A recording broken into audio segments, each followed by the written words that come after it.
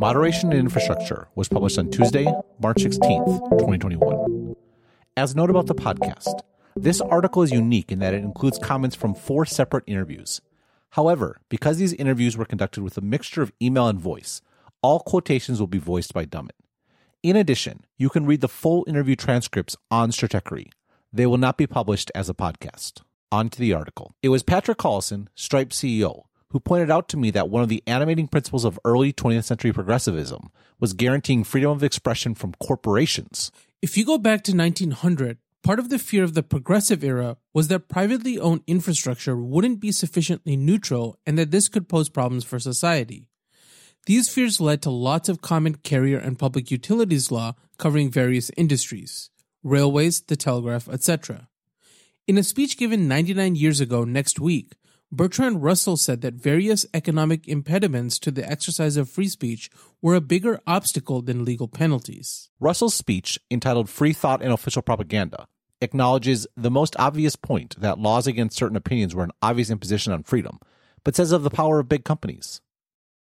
Exactly the same kind of restraints upon freedom of thought are bound to occur in every country where economic organization has been carried to the point of practical monopoly.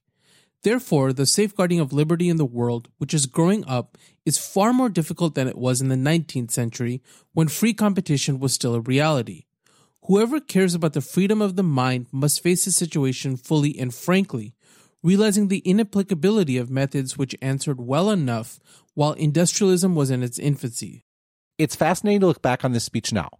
On one hand, the sort of beliefs that Russell was standing up for, dissents from Christianity, or beliefs in a relaxation of marriage laws, or objections to the power of great corporations, are freely shared online or elsewhere. If anything, those Russell objected to are more likely today to insist on their oppression by the powers that be. What is certainly true is that those powers, at least in terms of social media, feel more centralized than ever. This power came to the fore in early January 2021, when first Facebook and then Twitter suspended/banned the sitting president of the United States from their respective platforms. It was a decision I argued for. From Trump and Twitter, quote, "My highest priority, even beyond respect for democracy, is the inviolability of liberalism, because it is the foundation of said democracy. That includes the right for private individuals and companies to think and act for themselves, particularly when they believe they have a moral responsibility to do so, and the belief that no one else will. Yes, respecting democracy is a reason to not act over policy disagreements, no matter how horrible those policies may be, but preserving democracy is, by definition, even higher on the priority stack," end quote. This is, to be sure, a very American sort of priority stack. Political leaders across the world objected to Twitter's actions, not because they were opposed to moderation, but because it was unaccountable tech executives making the decision instead of government officials. Merkel sees the Twitter ban of Donald Trump as, quote, problematic, end quote. Freedom of speech can be restricted only by the legislator, not by the management of a private company. I do suspect that tech company actions will have international repercussions for years to come. But for the record, there is reason to be concerned from an American perspective as well. You can argue, as I did, that Facebook and Twitter have the right to police their platform, and, given their viral nature, even an obligation. The balance to that power, though, should be the openness of the internet, which means the infrastructure companies that undergird the internet have very different responsibilities and obligations. A framework for moderation. I have made the case in a framework for moderation that moderation decisions should be based on where you are in the stack. With regards to Facebook and Twitter, quote, "At the top of the stack are the service providers that people post to directly. This includes Facebook, YouTube, Reddit, and other social networks. These platforms have absolute discretion in their moderation policies, and rightly so.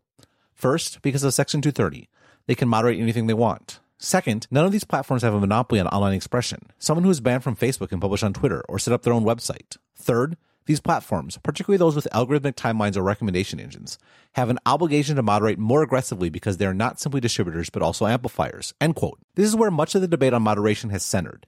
It is also not what this article is about. Quote, "It makes sense to think about these positions of the stack very differently. The top of the stack is about broadcasting, reaching as many people as possible. And while you may have the right to say anything you want, there is no right to be heard. Internet service providers, though, are about access, having the opportunity to speak or hear in the first place. In other words, the farther down the stack, the more legality should be the sole criteria for moderation. The further up, the more discretion and even responsibility there should be for content." See image. Note the implication for Facebook and YouTube in particular. Their moderation decisions should not be viewed in the context of free speech, but rather as discretionary decisions made by managers seeking to attract the broadest customer base. The appropriate regulatory response, if one is appropriate, should be to push for more competition so that those dissatisfied with Facebook or Google's moderation policies can go elsewhere, end quote. The problem is that I skipped the part between broadcasting and access. Today's article is about the big piece in the middle, infrastructure. As that simple illustration suggests, there is more room for action than the access layer, but more reticence is in order relative to broadcast platforms. To figure out how infrastructure companies should think about moderation, I talked to 4 CEOs at various layers of infrastructure. Patrick Collison, the CEO of Stripe, which provides payment services to both individual companies and to platforms. Brad Smith, the president of Microsoft, which owns and operates Azure, on which a host of websites, apps, and services are run. Thomas Kurian, the CEO of Google Cloud, on which a host of websites, apps, and services are run. Matthew Prince, the CEO of Cloudflare, which offers networking services, including free self-serve distributed denial of service protection, without which many websites, apps, and services, particularly those not on the big public clouds, could not effectively operate. What I found compelling about these interviews was the commonality in responses. To that end, instead of my making pronouncements on how infrastructure companies should think about issues of moderation, I thought it might be helpful to let these executives make their own case. The line in the stack. The first overarching principle was very much in line with the argument I laid out above. Infrastructure is very different from user-facing applications and should be approached differently. Microsoft's Brad Smith. The industry is looking at the stack and almost putting it in 2 layers. At the top half of the stack are services that basically tend to meet 3 criteria or close to it. One is it is a service that has control over the postings or removal of individual pieces of content. The second is that the service is publicly facing, and the third is that the content itself has a greater proclivity to go viral. Especially when all 3, or even when, say, 2 of those 3 criteria are met, I think that there is an expectation, especially in certain content categories like violent extremism or child exploitative images and the like, that the service itself has a responsibility to be reviewing individual postings in some appropriate way. Cloudflare's Matthew Prince. I think that so long as each of the different layers above you are complying with law and doing the right thing and cooperating with law enforcement, it should be an extremely high bar for somebody that sits as low in the stack as we do. I think that that's different than if you're Facebook firing an individual user, or even if you're a hosting provider firing an individual platform. The different layers of the stack, I think, do have different levels of responsibility, and that's not to say we don't have any responsibility. It's just that we have to be very thoughtful and careful about it. I think more so than what you have to do as you move up further in the stack. Stripe's Patrick Collison. We're different from others. We're financial services infrastructure, not a content platform. I'm not sure that the kind of neutrality that companies like Stripe should uphold is necessarily best for Twitter, YouTube, Facebook, etc. However, I do think that in some of the collective reckoning with the effects of social media, the debate sometimes underrates the importance of neutrality at the infrastructure level. Your layer equals your responsibility. The idea of trusting and empowering platforms built on infrastructure to take care of their layer of the stack was a universal one. Collison made the case that to try and police the entire stack was unworkable in a free society, and that this explained why Stripe kicked the Trump campaign off after January 6th, but still supported the campaign indirectly. This gets into platform governance, which is one of the most important dimensions of all of this, I think. We suspended the campaign accounts that directly use Stripe, the accounts where we're the top of the stack infrastructure. We didn't suspend all fundraising conducted by other platforms that benefited his campaign. We expect platforms that are built on Stripe to implement their own moderation and governance policies, and we think that they should have the latitude to do so. This idea of paying attention to your position in the stack is obviously something you've written about before, and I think things just have to work this way. Otherwise, we're ultimately all at the mercy of the content policies of our DNS providers, or something like that. Google's Thomas Kurian noted there were practical considerations as well. Imagine somebody wrote a multi-tenant software as a service application on top of GCP, and they're offering it, and one of the tenants in that application is doing something that violates the terms of service but others are not. It wouldn't be appropriate or even legally possible for us to shut off the entire SaaS application because you can't just say, I'm going to throttle the IP addresses or the inbound traffic, because there's no way that the tenant is below that level of granularity.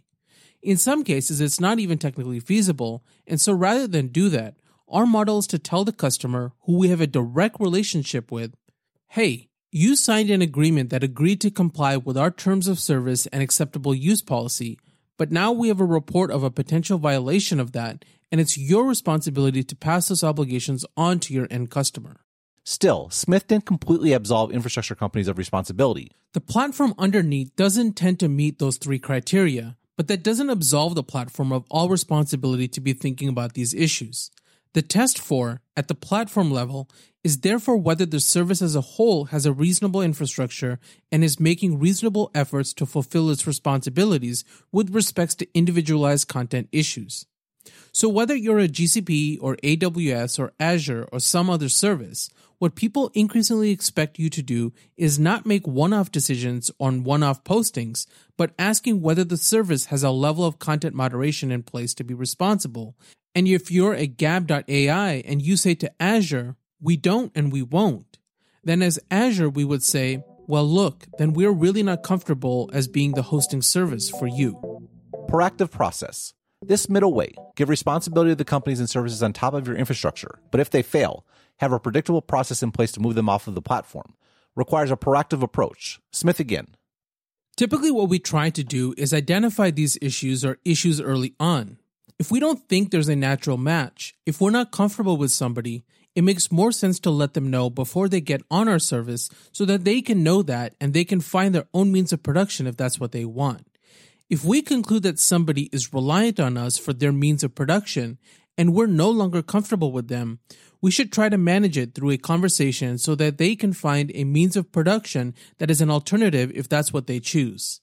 But ideally, you don't want to call them up at noon and tell them they have 2 hours before they're no longer on the internet. Kirian made the same argument against arbitrary decision-making and in favor of proactive process. We evolve our acceptable use policies on a periodic basis. Remember, we need to evolve it in a thoughtful way, not react to individual crises. Secondly, we also need to evolve it in a way with a certain frequency, otherwise customers stop trusting the platform. They'd be like, today I thought I was accepted, and tomorrow you changed it, and now I'm no longer accepted and I have to migrate off the platform. So we have a fairly well thought out cadence, typically once every 6 months to once every 12 months, when we reevaluate that based on what we see. We try to be as prescriptive as possible so that people have as much clarity as possible with what they can do and what they can't do. Secondly, when we run into something that is a new circumstance, because the boundary of these things continues to move, if it's a violation of what is considered a legally acceptable standard, we will take action much more quickly. If it's not a direct violation of law, but more debatable on should you take action or not, as an infrastructure provider, our default is don't take action. But we will then work through a process to update our AUP if we think it's a violation, and then we make that available through that. What about Parler? This makes sense as I write this on March 16th, 2021, while the world is relatively calm. The challenge is holding to a commitment to this default when the heat is on, like it was in January. Prince noted, "We are a company that operates. We have equipment running in over 100 countries around the world. We have to comply with the laws in all those countries. But more than that, we have to comply with the norms in all those countries. What I've tried to figure out is, what's the touchstone that gets us away from freedom of expression and gets us to something which is more universal and more fundamental around the world? And I keep coming back to what in the US we call due process, but around the rest of the world, they'd call it rule of law." I think the interesting thing about the events of January, where you had all these tech companies start controlling who was online, and it was actually Europe that came out and said, whoa, that makes us super uncomfortable. I'm kind of with Europe. Carlson made a similar argument about AWS's decision to stop serving Parler. Parler was a good case study. We didn't revoke Parler's access to Stripe. They're a platform themselves, and it certainly wasn't clear to us in the moment that Parler should be held responsible for the events. I'm not making a final assessment of their culpability, just saying that it was impossible for anyone to know immediately. I don't want to second-guess anyone else's decisions. We're doing this interview because these questions are hard. But I think it's very important that infrastructure players are willing to delegate some degree of moderation authority to others higher in the stack. If you don't, you get these problematic choke points. These sudden, unpredictable, flocking events can create very intense pressure, and I think responding in the moment is usually not a recipe for good decision-making. I was unable to speak with anyone from AWS. The company said in a court filing that it had given the social networking service multiple warnings that it needed more stringent moderation from November 2020 on. AWS said in its filing, "This case is not about suppressing speech or stifling viewpoints. It is not about a conspiracy to restrain trade. Instead, This case is about Parler's demonstrated unwillingness and inability to remove from the servers of Amazon Web Services, AWS, content that threatens the public safety, such as inciting and planning the rape, torture, and assassination of named public officials and private citizens. There is no legal basis in AWS's customer agreements or otherwise to compel AWS to host content of this nature. AWS notified Parler repeatedly that its content violated the parties' agreement, requested removal, and reviewed Parler's plan to address the problem, only to determine that Parler was both unwilling and unable to do so. AWS suspended Parler's account as a last resort to prevent further access to such content, including plans for violence to disrupt the impending presidential transition. This echoes the argument that Prince made in 2019 in the context of Cloudflare's decision to remove its free DDoS service from 8chan. Prince explained, "The ultimate responsibility for any piece of user-generated content that's placed online is the user that generated it, and then maybe the platform, and then maybe the host, and then eventually you get down to the network, which is where we are. What I think changed was there were certain cases where there were certain platforms that were designed from the very beginning to thwart all legal responsibility, all types of editorial. And so the individuals were bad people, their platforms themselves were bad people, the hosts were bad people. And when I say bad people, what I mean is people who just ignore the rule of law. So every once in a while, there might be something that is so egregious and literally designed to be lawless that it might fall on us." In other words, infrastructure companies should defer to the services above them, but if no one else will act, they might have no choice. Still, Prince added, What was interesting was, as we saw all of these other platforms struggle with this, and I think Apple, AWS, and Google got a lot of attention, and it was interesting to see that same framework that we had set out being put out. I'm not sure it's exactly the same. Was Parler all the way to complete lawlessness, or were they just over their skis in terms of content moderation? This is where I go back to Smith's argument about proactive engagement and Kirian's focus on process. If AWS felt Parler was unacceptable, it should have moved sooner, like Microsoft appears to have done with Gab several years ago. The seeming arbitrariness of the decision was directly related to the lack of proactive management on AWS's part. U.S. corporate responsibility. An argument I made about the actions of tech companies after January 6th is that they are best understood as a part of America's checks and balances. Corporations have a wide range of latitude in the U.S. See the First Amendment, for example, or the ability to kick the president off of their platform. But as Spider-Man says, with great power comes great responsibility. To that end, U.S. tech companies were doing their civic duty in ensuring an orderly transfer of power, even though it hurt their self-interest. I put this argument to Collison. I think you're getting at the idea that companies do have some kind of ultimate responsibility to society, and that might occasionally lead to quite surprising actions, or even to actions that are inconsistent with their stated policies. I agree. It's important to preserve the freedom of voluntary groups of private citizens to occasionally act as a check on even legitimate power.